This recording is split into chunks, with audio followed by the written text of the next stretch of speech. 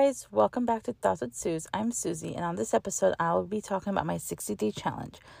A week ago exactly, Thursday, March 2nd, was day 60 of my 60-day challenge, and I'm officially done with it. And why it's taken me a week to record it, I have no idea, but here we are.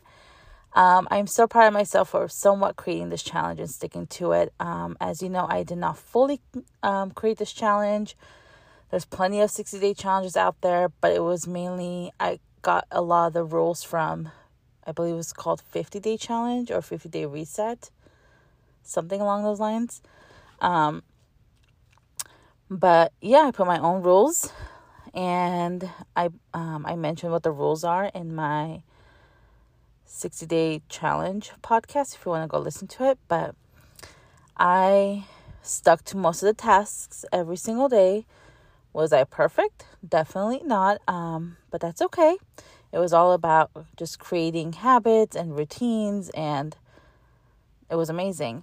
I think February was the roughest month. I was sick one whole week, so I didn't complete a lot of the tasks. And then the second week, I finally got my period after not having it for, I think it was like 150 something days, if I'm not mistaken. I don't remember, but it was a long time, and it was painful, and it took me out for a week. So half of February, I did not fully complete all the tasks, but that's okay.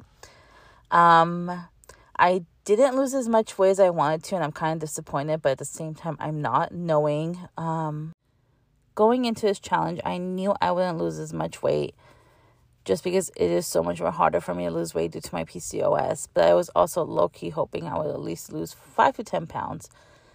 But I only lost 3 pounds, which, again, I'm kind of disappointed, but at the same time, I am not. I was mainly trying to focus on creating good habits and good routines and just sticking to it. That was my main goal for the 60-day challenge, and it helped, which is amazing. My biggest challenge during this 60-day was trying to spend time on my blog on a daily basis along with meditation. I think if I was to redo this whole challenge again, I would only probably do it for like 30 days or so, and I would take those 2 tasks out of it. I spend time on my blog and podcasts and social media and everything, but not daily. I probably do it like 2 or 3 times a week.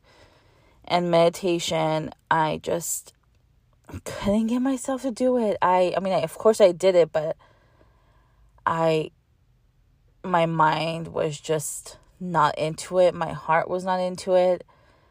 As much as I would love to be one of those girlies that just wakes up, meditates, or goes to sleep.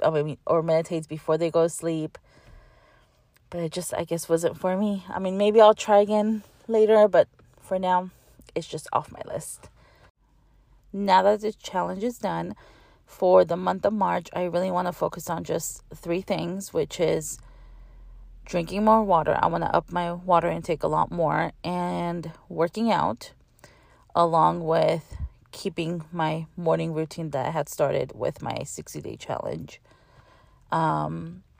So I'm really just focusing on those 3 things right now, and then maybe I'll do like another challenge for the month of April.